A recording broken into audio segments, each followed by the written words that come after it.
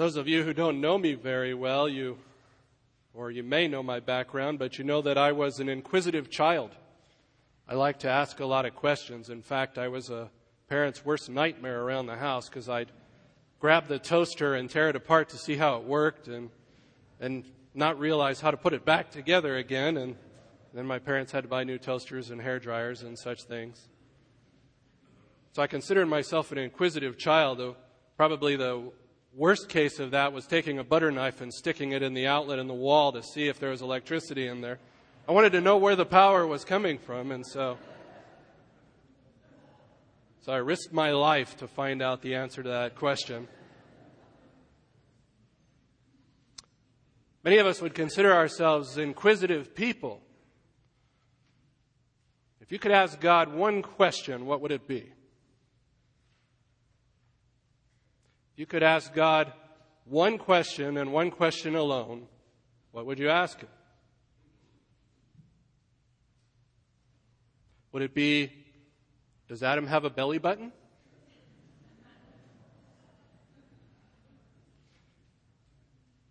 Would it be, why did you make such strange-looking animals? Giraffes, hippopotamuses, elephants. Maybe you'd ask Him, why do babies die? When did Satan fall? Where did evil come from? Why are there wars, famine, starvation? What would you ask Him? If you had one question, one shot, what would it be? Certainly some of these questions are idle curiosity. Others are more a matter of profound nature. But I think all of us are inquisitive people by nature. And I'd like to suggest to you this morning, but there's no more relevant question to ask God than the one that is asked and answered in Psalm 15. No more question that you could ask that would be more important in life than this question in Psalm 15. I'm going to have you turn there in your Bibles this morning. Psalm 15, in my mind, stands as the ultimate Q&A. It is the ultimate Q&A. It is the ultimate question, and it is the ultimate answer. Turn to page 558 if you're not there already in those pew Bibles that you have before you. And let me just read the passage for you. O Lord, who may dwell in your tent? Pardon me, abide in your tent. Who may dwell on your holy hill? He who walks with integrity and works righteousness and speaks truth in his heart. He does not slander with his tongue, nor does evil to his neighbor, nor takes up a reproach against his friend. In whose eyes a reprobate is despised, but who honors those who fear the Lord. He swears to his own hurt and does not change. He does not put out his money at interest, nor does he take a bribe against the innocent. He who does these things will never be shaken. As I said, there are lots of questions you could ask of God, but probably no more serious question could I think of than, God, what would it take to abide in your presence? Who can abide in the presence of God and live? It's a pretty important question, don't you think? The Hebrews believe that in writing this psalm, David had reduced the 613 commands of the Mosaic Law, and he had shrunk them down to 11 character qualities that defined what kind of person could be in the presence of God.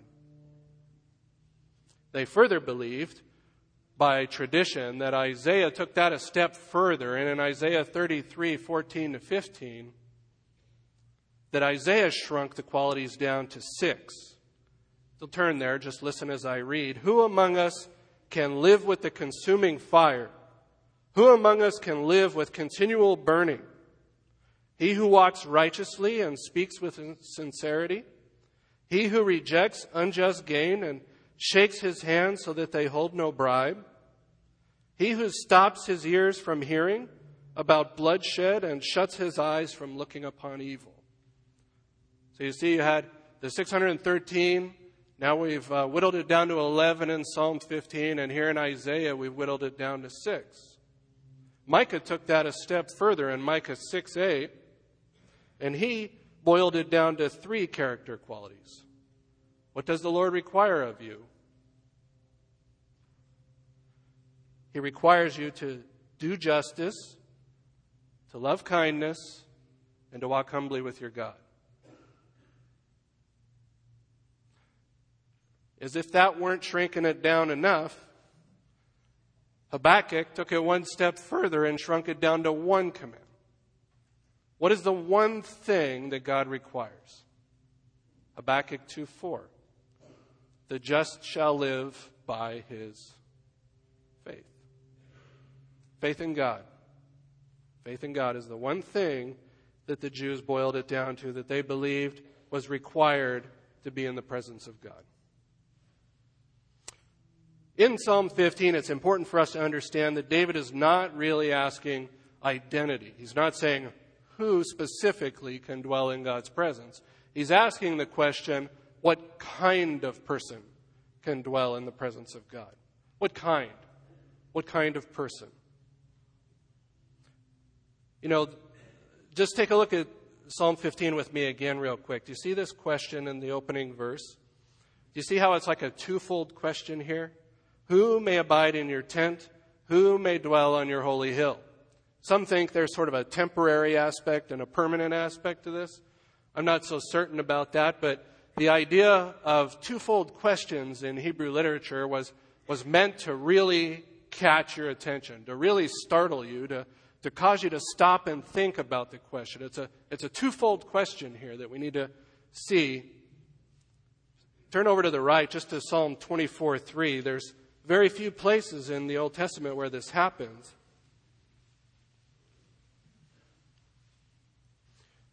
We already saw it in Isaiah 33, but here in Psalm 24, the same questions. Who may ascend into the hill of the Lord, and who may stand in his holy place? And it's the same thing. And then he begins to answer the question.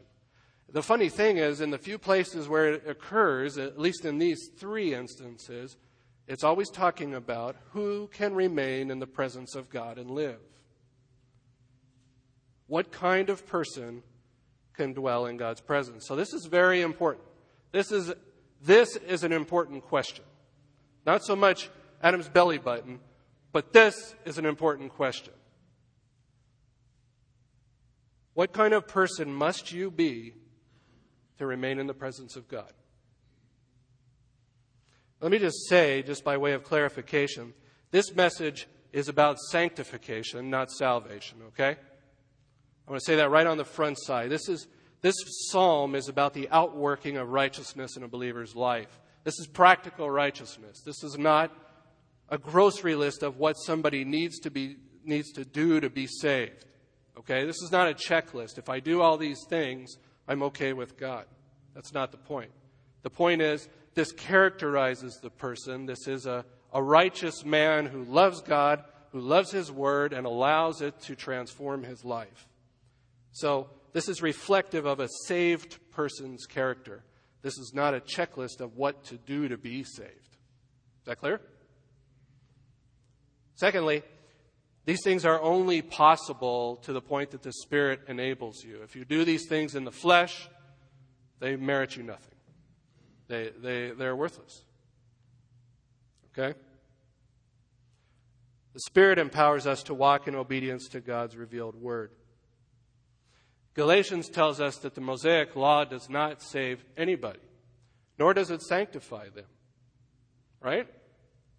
In fact, if somebody, a believer, were to put themselves under the law, it would only inflame sin in their hearts. The same with an unbeliever. If they try to be saved by placing themselves under the law, it will only inflame sin in them. So, The law is not to save. It defines sin. It describes sin. It identifies sin so that we know what it is, so that we know how to relate to God. We are saved by faith alone, as James says, but not a faith that is alone.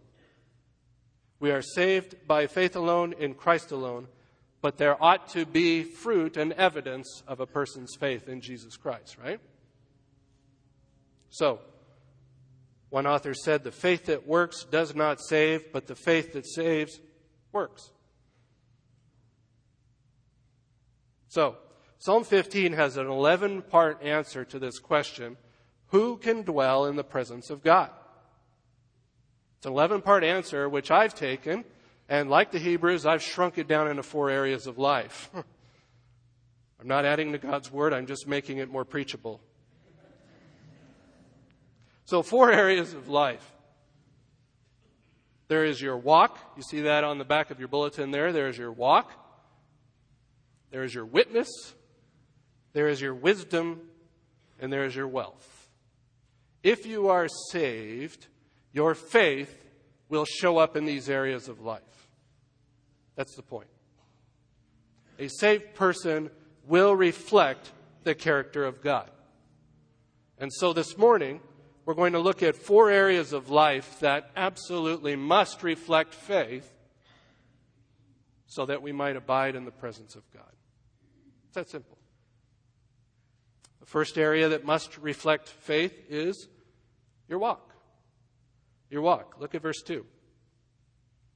He who walks with integrity and works righteousness and speaks truth in his heart. So, verse 2 describes what the righteous man is, in contrast with verse 3, if you'll notice that, which describes what he is not. Now, even though the word he is used throughout this psalm, I want to tell you this is and it's about as heavy grammatical as I'll get, but this is a generic masculine, which means that it could be anybody. It doesn't have to be a guy. Just because the word he is used doesn't mean it has to be a he. This is anybody who wants to dwell in the presence of God, male or female. Okay? This is important for you ladies too. Don't think, boy, I hope the guys in the room are hearing this. And I see the elbows going already. But notice here in verse 2, it's 3 verbs. He walks, he works, and he speaks. Right? And these are ing words, if you will. He's the one walking, working, and speaking, which means in this sense they're being used more to describe the man than they are the activity. They're what we call attributive. And in other words, they describe the man, what he's characterized by. And he is the one walking with integrity. He is the one working or literally doing righteousness. And he is the one speaking truth in his heart. That's the kind of person that can abide in the presence of God. That's what his walk needs to look like. The idea here with these 3 things is that they pile up together and they form sort of a totality. They're looking at the totality of the person. They're not aimed so much specifically at how a person walks, and in this sense it's lifestyle conduct. It's the totality of the man, everything he does. Having said that, though, if you wanted to divvy it up a little to get your arms around it a little better and take these individual statements for what they're worth, you may want to write these down. I'll give you 3 headings here, okay?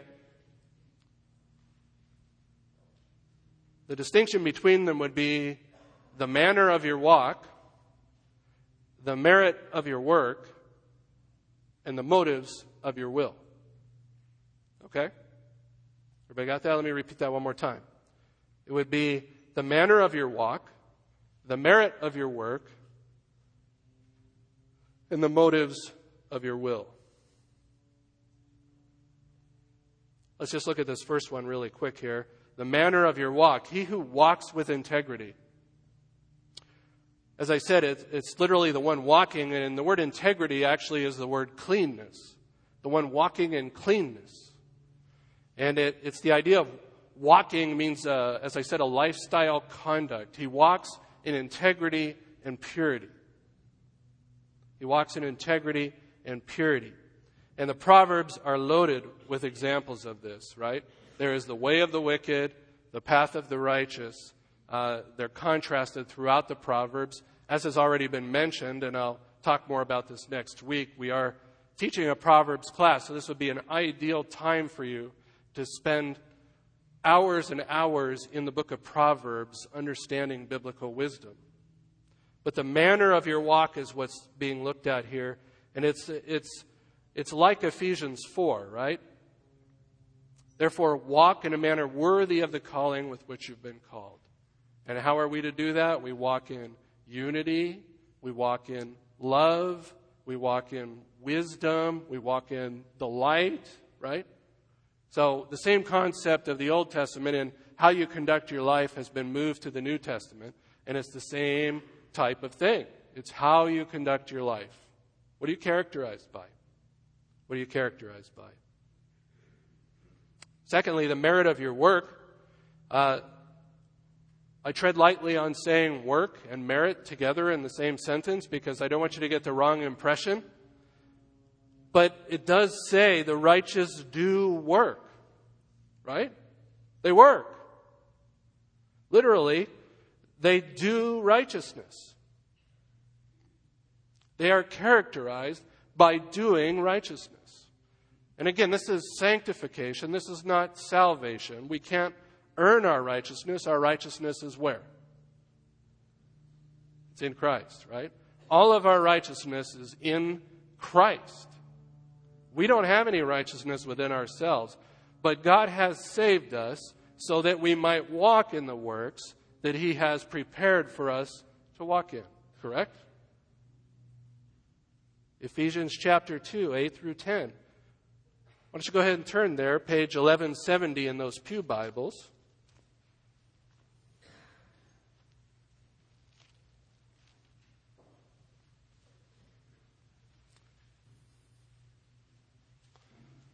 And it says in verse 8 of chapter 2 of the book of Ephesians, "For by grace you have been saved through faith, and that not of yourselves, it is the gift of God. Not as a result of works, so that no one may boast. For we are His workmanship, created in Christ Jesus for good works." Which good works?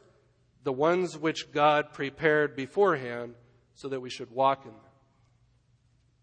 Okay, so this idea that I can be saved and I don't have to do anything, I don't have to reflect the character of God, I can just be the same old person I was and just stack Jesus on top of my life. That is a misnomer. That is not true. Children of God imitate God. They reflect His character. They do righteousness. Right? Thank you. Third, the motives of your will. The motives of your will. It says He speaks truth in His heart. This apparently refers to somehow formulating a statement in the heart, in the desires and the affections, and having it come out His mouth. And normally you would expect speaking truth to be followed by upon the lips, right? But here it's speaking truth where? Inside. Inside. So when you consider all of these things, you think, well, who would know if I was doing these things or not? Who would know if I was walking with integrity? Who would know if I was doing righteousness? Who would know if I was speaking truth where? In my heart. Who's going to know that? There's only one person I can think of. And that's the one that weighs the motives and the judgments of the heart. That would be God. Right? So what does it take to be in God's presence? God has to look upon the heart and see that you're His.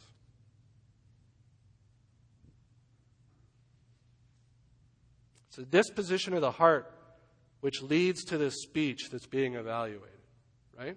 It's not so much the speech, so much as the origin of it and what kind of speech it is. A heart warped with sin and deception leads to wrong patterns of behavior. Would you not agree?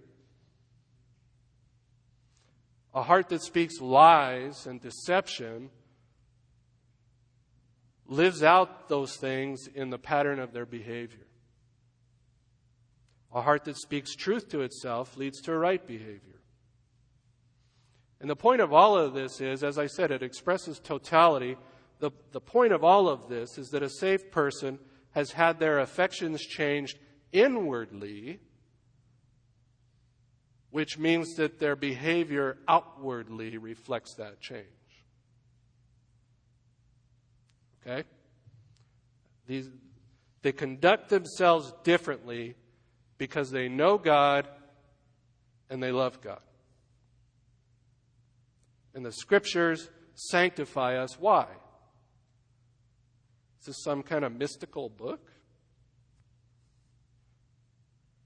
Is it like a talisman that if we rub it enough on the outside, it'll change us? No, it's because this book reveals God to us. And if we know God, and if we know His character, we're going to be different. Right?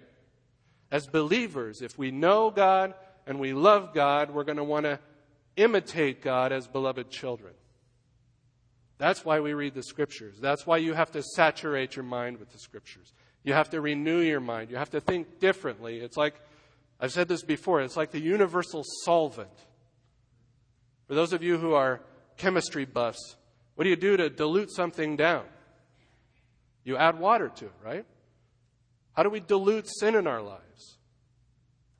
We add Scripture and lots of it until we flood our mind with nothing but the Scripture, and then sin becomes less and less a part of that. How do I say it? It's less and less concentrated. That's the best way to say it. Sin becomes less concentrated in your life. Truly knowing God must absolutely change a person, right? Do not be deceived, brothers and sisters. This is a stumbling point for some people, and it is an issue in the church today, lordship or no lordship. You think there's really an argument there? Is Jesus Lord or isn't He? He absolutely is Lord. And if you are a child of God, then you must change. You will reflect the character of your Father. And if you have not changed since when you first came to Christ, then you better be asking yourself some questions. Right? Like this one here in Psalm 15:1. That's a good place to start. On the other hand, if your outward behavior has changed, but it was not wrought by the Spirit of God, and you've just conformed to some feigned sense of morality, some external righteousness, then you're deceived also. You're a hypocrite. The heart is desperately wicked, folks. It will deceive us every time. It will deceive us even into thinking we're believers when we're not. If there has been no change in your life and you've been a believer for 30 years and you're still wallowing in the same sin patterns, you ought to be asking yourself some questions. The backwash of easy believism has gripped the church. We're living in the backwash of it. Walk an aisle, pray a prayer, and you're saved. Today's your birthday. Hallelujah. But are you going to persevere till the end? Are you going to do business with the sin in your life? Are you going to pursue Christ? Is your life going to reflect the character of God? Or is it just something I did one day and added Jesus to the rest of my life? But there's been no radical transformation. A person of genuine faith loves to walk cleanly, they love to work righteousness, and they love to speak truthfully because it reflects the character of God and His Word. You know, when I work around the yard, a lot of times on the sprinklers and stuff, I will get really nasty dirty, right? Covered in mud and all wet and soggy. I even have to take all my clothes out in the garage. And I'll like have a date with my wife planned, and I'll be working around the yard. And the idea is that I get so dirty that I got to come in the house and I got to clean up. I got to clean up before I can go on the date with my wife, right? She's not going to want to go somewhere with me looking like that. Right? She'll tell you that flat out. You're a disgusting pig. Where's the pressure washer? So you got to get cleaned up. And the idea here is that you have a date set with God, don't you? You have a date with Christ. Right? I mean, metaphorically speaking, you have an appointment set to meet Christ, right? And what does the Scripture say? Everybody who has looked forward to that hope of Christ's return does what? They purify themselves. Why? Because they want to be ready for their date. They want to look nice for their date. They don't want to shrink back in shame.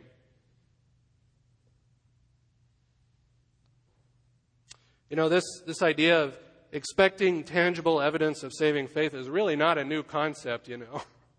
I know people think it is, but it is the chief concern of the sanctified life, isn't it? Didn't Jesus say, pick up your cross and do what?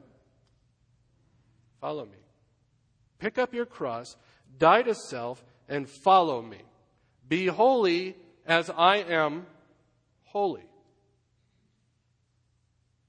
Yet how often the leadership of this church gets accused of being legalistic because we expect people to change. Happens all the time. Are we supposed to change or not? Yes, absolutely we are. Legalism, beloved, would be trying to merit something before God in order to be saved. But don't confuse that with sanctification, which is growing in Christ-likeness. We are supposed to change. No change in the affections and inclinations of the heart. No what? You're not saved.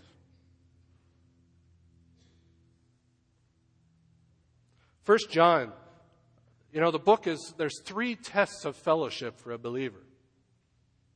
There's 3 tests of fellowship in that book, and the way the book is structured, it's not hard to understand. It's 3 character attributes of God that determine whether or not you're in the faith, right?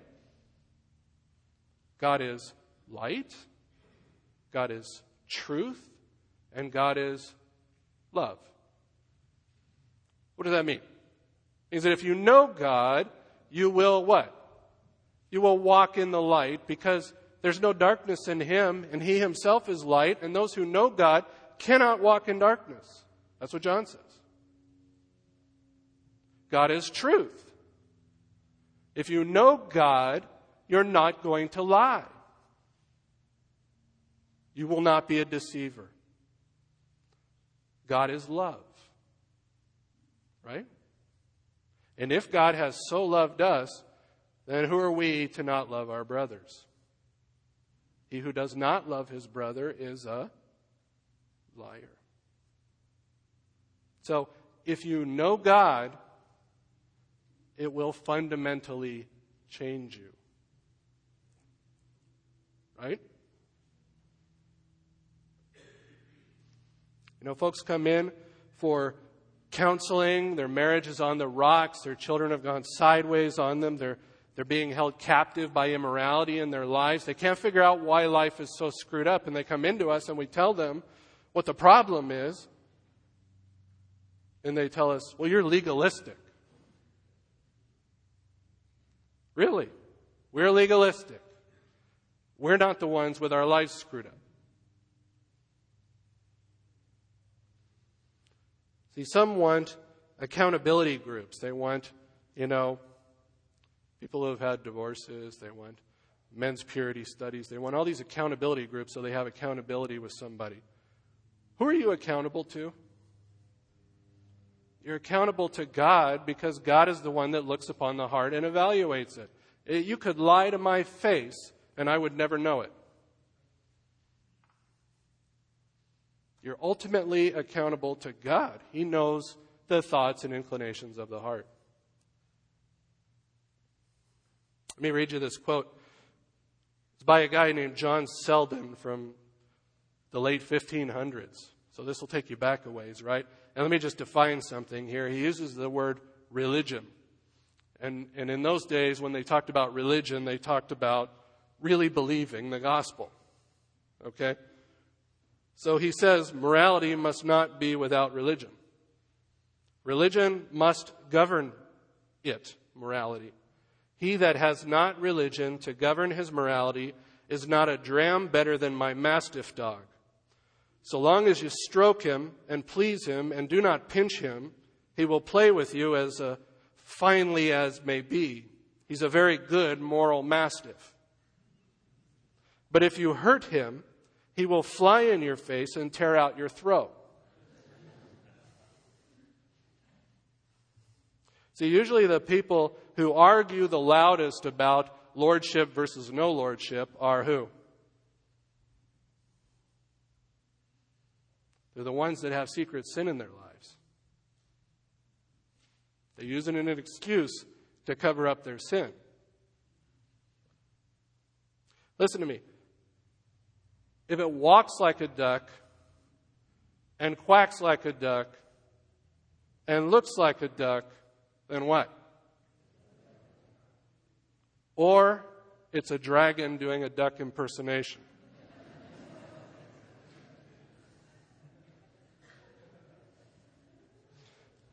There's really only two types of people here this morning, right? There are ducks and what? Dragons. You're either a duck or you're a fake duck doing an impersonation of a duck.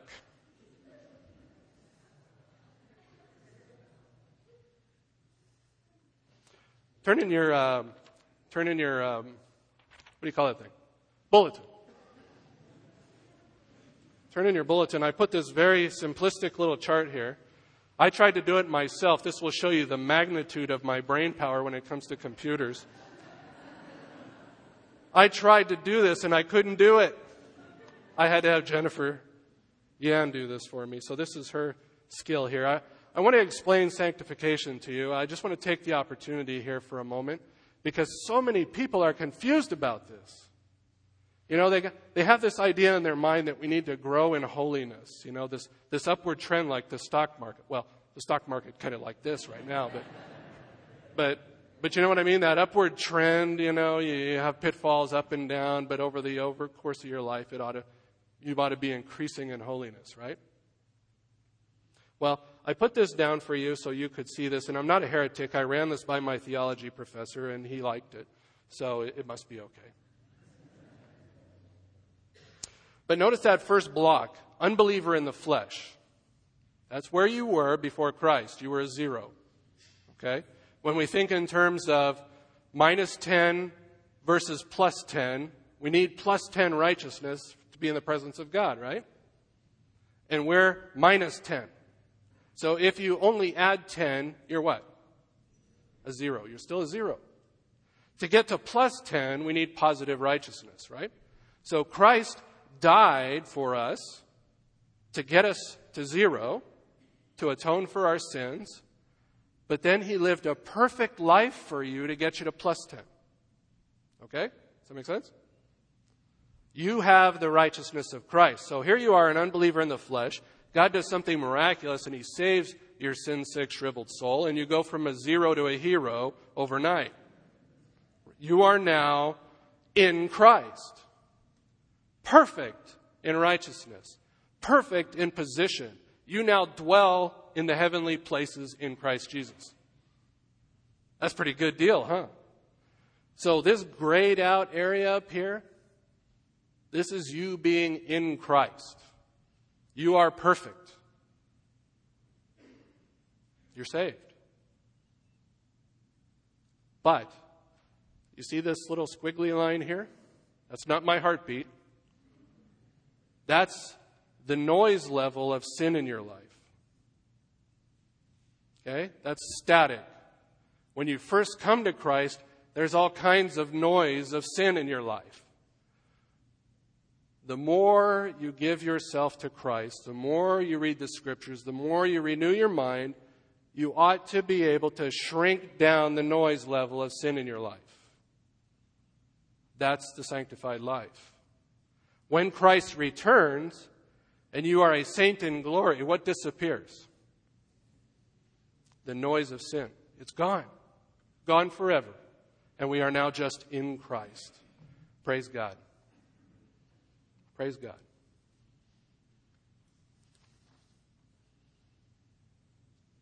Our lives, our walk should reflect faith. Secondly, our witness should reflect faith. Verse 3.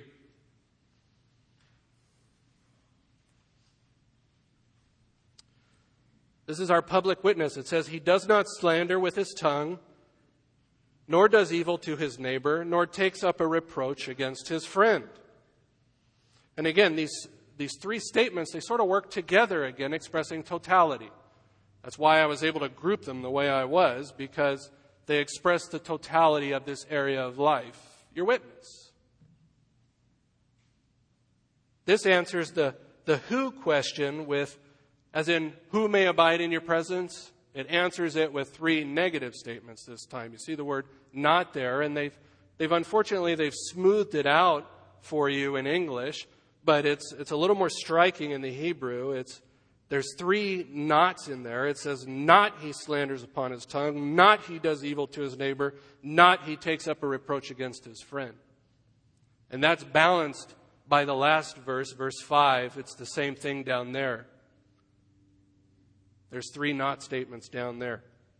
And the actions here, like in verse 2, are habitual, characteristic actions of a person. So you've got positive statements in verse 2, and you've got negative statements in verse 3. It's not only what a person does, it's what he does not do as well that defines a man's character.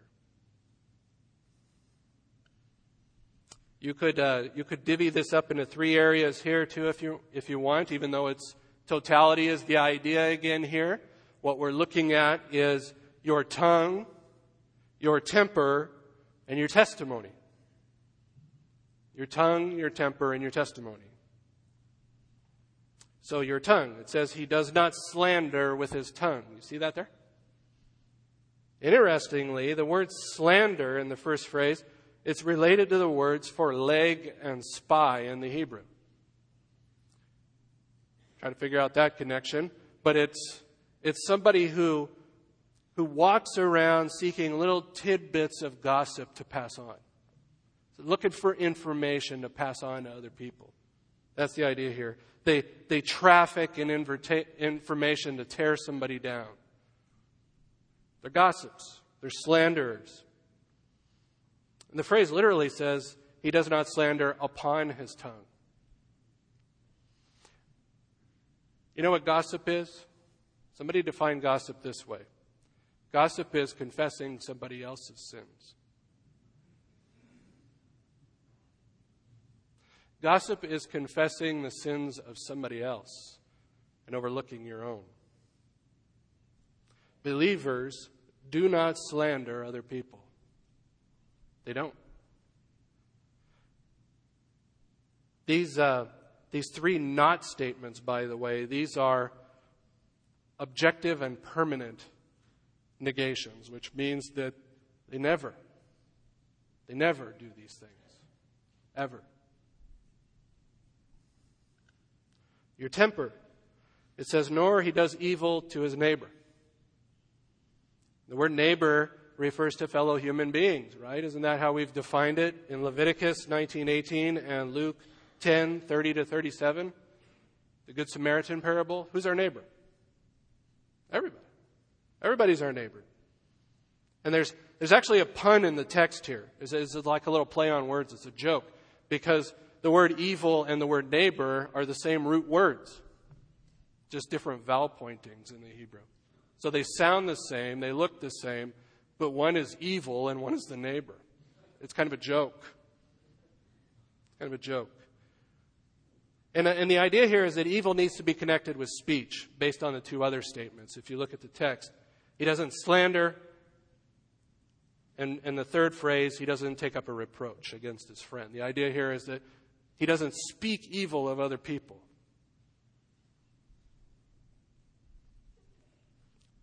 Why don't you turn here? I've had you sit for long enough in this text. Turn to James 3, 8-9 real quick. Let me just show you something here. That would be page 1209 in your pew Bibles there if you're using one of those. James 3, 8-9. It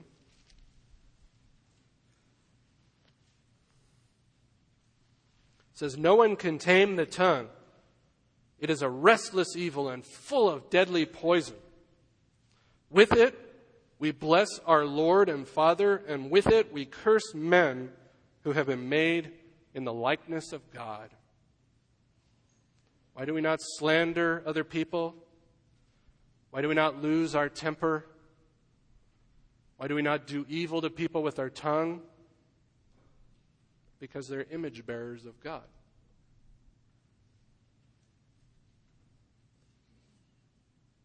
You could look at Ephesians 4, 31-32 as a cross-reference. I won't take you there. I'm running out of time.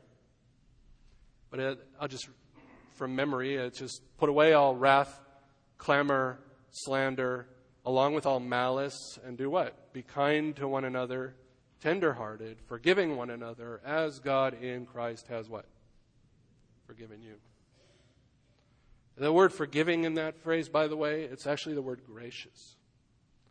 Being gracious to one another as God has been gracious to you. Third, your testimony. It says not he takes up a reproach against his friend.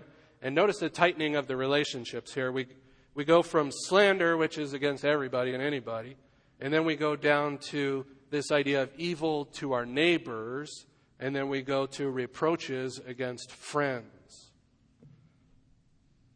Reproach has the idea of a taunt or a scorn that you would usually direct at an enemy. And he's saying, never, ever would even consider doing that to a friend. The reason why, I think, is because it's much easier to violate the trust of someone whom you are closer to. Is that not true? It's easier to hurt somebody that you're closer to. And this is just not characteristic of believers.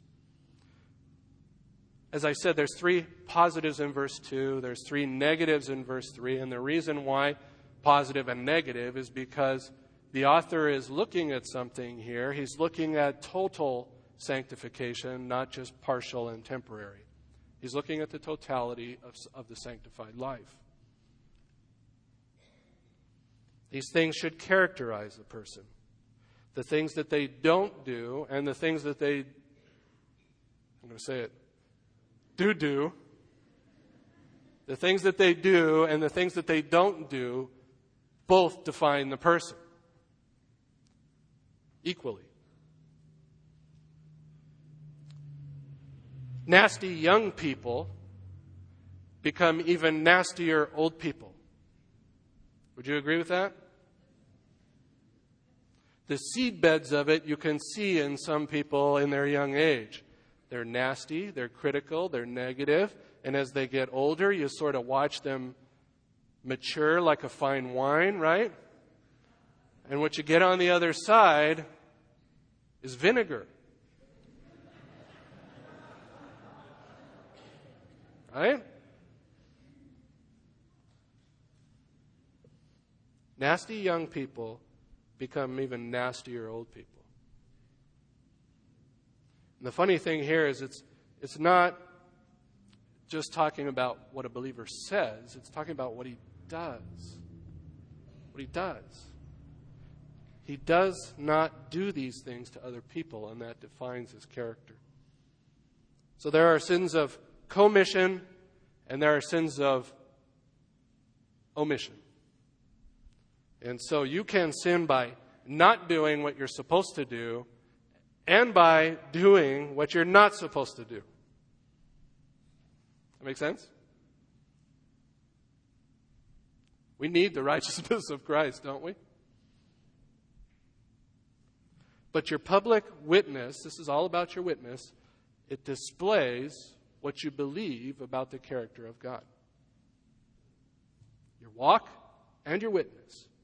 And let me just say a word here to you parents in the room.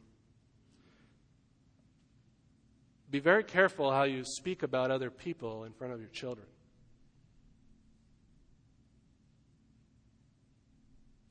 I think to some degree or another, we're all guilty of this, aren't we? We criticize people, we make fun of them.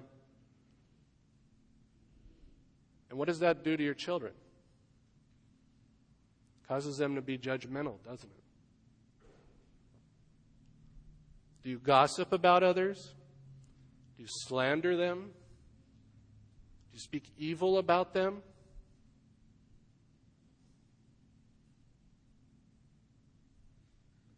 It displays the attitude of the heart. Does your heart ache for the lost? Or do you make fun of them? Do you extend grace to them? Or do you criticize them? So your children are watching. Your children are watching and they will imitate you.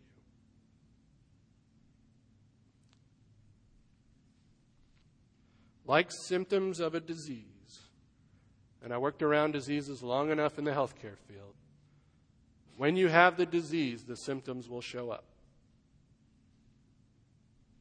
And if you have the disease of a sick heart, it will show up in your life.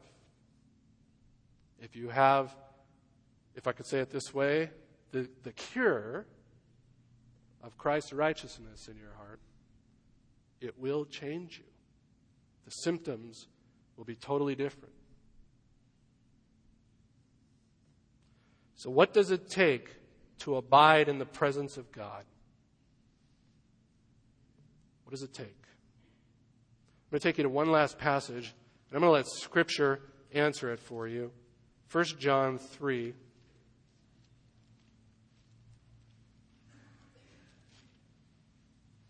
I'm just going to read this short little passage of Scripture here just to cap our time together this morning. 1 John 3, we're going to read verses 1 to 10. See how great a love the Father has bestowed on us, that we would be called children of God. And such we are. For this reason, the world does not know us, because it did not know Him. Beloved, now we are children of God, and it has not appeared as yet what we will be. We know that when He appears, we will be like Him, because we will see Him just as He is. And everyone who has this hope fixed on Him purifies himself just as He is pure.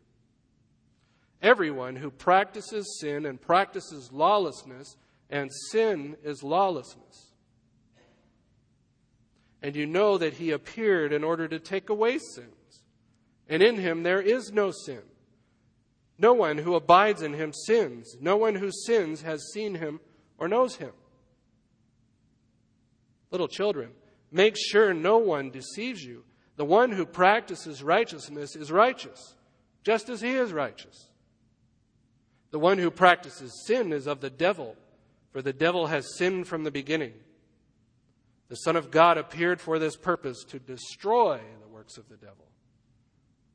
No one who is born of God practices sin, because his seed abides in him, and he cannot sin because he is born of God. By this, the children of God and the children of the devil are obvious. Anyone who does not practice righteousness is not of God, nor the one who does not love his brother. Pretty black and white, huh? Purification in your walk and your witness is derived from your hope in Christ's return.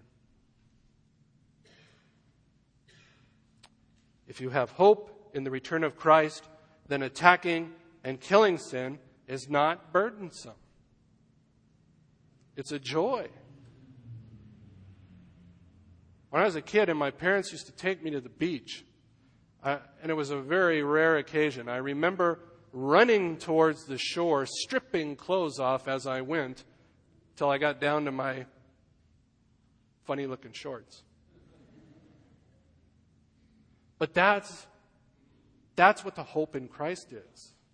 It's like you're running headlong to eternity in the kingdom, and you're stripping off sin as you go for the joy set before you, to be in the presence of Christ. It's like Pilgrim's Progress, right? You got to lose that big pack of sin that's weighing on you all the time. We've got to do battle with it. Our walk and our works reflect faith. They merit us nothing before God, but they do reflect faith. If you are struggling in a hopeless existence this morning, if you are crushed with your weight of your own sin, if you are enslaved to your sin, and you have not discovered the freedom that comes with knowing Christ, then I would ask you to speak to me today. Give your life to Christ, and the righteousness that He has will be credited to your account. You can be perfect in the eyes of God. You can dwell in the presence of God if you will but give your life to Christ and pursue Him. Take up your cross and follow Him. If you have not done that yet, then I encourage you to do so this morning. Give your life to Jesus Christ. Let's pray.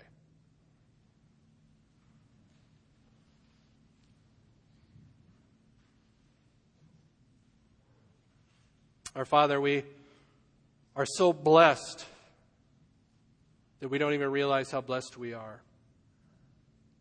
Father, we have every spiritual blessing in the heavenly places in Christ Jesus. Perfect righteousness credited to our account. Atonement and forgiveness for our sins. Filling with your Holy Spirit. Being called children of God. Wow. Father, we are a blessed people this morning, and we give you praise for that. Please help us, our Father, as your children, to reflect your character in our lives. Help us to mortify the flesh and to do righteousness by the power of your Spirit for Christ's sake. We pray in His name. Amen.